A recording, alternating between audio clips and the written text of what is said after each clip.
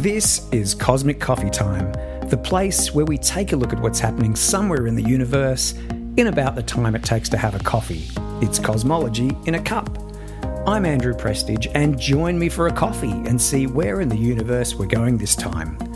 Follow us on Twitter, and if you want to request an episode topic or just say hi, send us an email at cosmiccoffeetime@gmail.com. Links are in the show notes. Lately, we've taken a close look at planet Mercury, Venus, and Earth. This time, we're exploring the fourth planet from the Sun. It's Mars. This is where astronomy, or probably more to the point, where astrogeology and astrobiology get really exciting. No other planet has been explored the way Mars has. It's got the friendliest environment of any planet in our solar system beyond Earth. It's one of our closer neighbours, so it's not surprising that most of our landers, rovers and orbiters call Mars home. We'll run through some standard facts and figures and then take a look at some of the really cool spacecraft that have made it to Mars. Mars is a smallish planet. Only Mercury is smaller. In some ways, it's similar to Earth. A day on Mars, or a sol as they're called, is 24 hours and 39 minutes. Its rotational tilt is similar to Earth's, so it has comparable seasons. But they're longer because a year on Mars lasts 687 days. It has a thin atmosphere made up primarily of carbon dioxide. The atmospheric pressure is low, equivalent to the pressure you'd find 35 kilometres above Earth, or 4 times the height of Mount Everest. The climate is by far the most Earth-like, with temperatures ranging from about minus 60 degrees Celsius in winter to about 20 degrees Celsius in summer.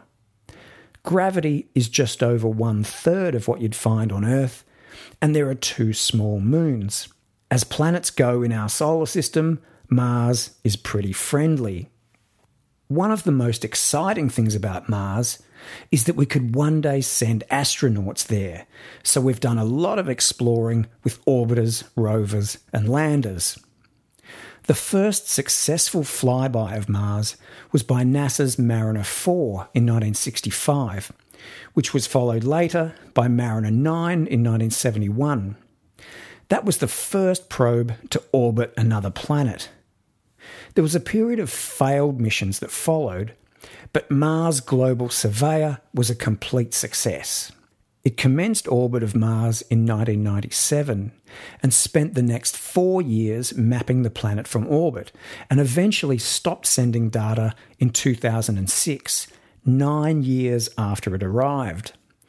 There are about 8 functioning spacecraft in Mars orbit as of 2021. Some of the most exciting spacecraft to reach Mars are the landers. In 1971, the Soviet Mars 3 lander was the first spacecraft to achieve a soft landing on Mars. But unfortunately, it only transmitted signals back to Earth for 15 seconds. NASA's Viking project sent Viking 1 and Viking 2 to Mars, and they landed successfully and sent the first colour pictures of Mars in mid-1976. They showed that beautiful red rocky landscape that we've become familiar with.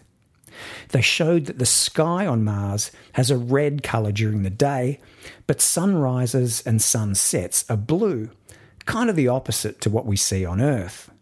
We'll fast forward to 1997 now. NASA landed the Pathfinder spacecraft on Mars. Pathfinder was primarily a lander project, but it did something else that was very cool. It had a proof of concept element. This was a little rover. About the size of a microwave oven, it weighed in at 10 kilograms, and its name was Sojourner. Sojourner was the first rover to operate on another planet.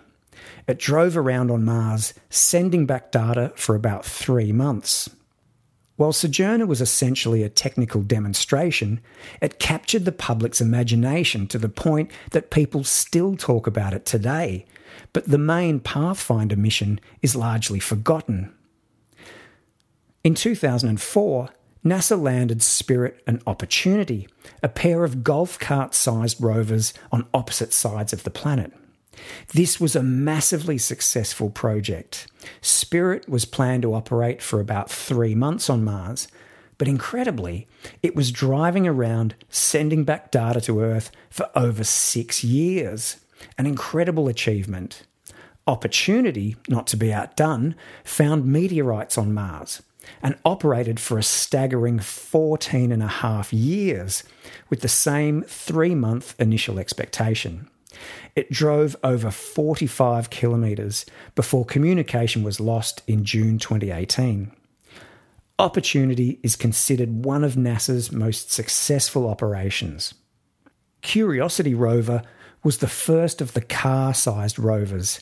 It landed in Gale Crater in August 2012.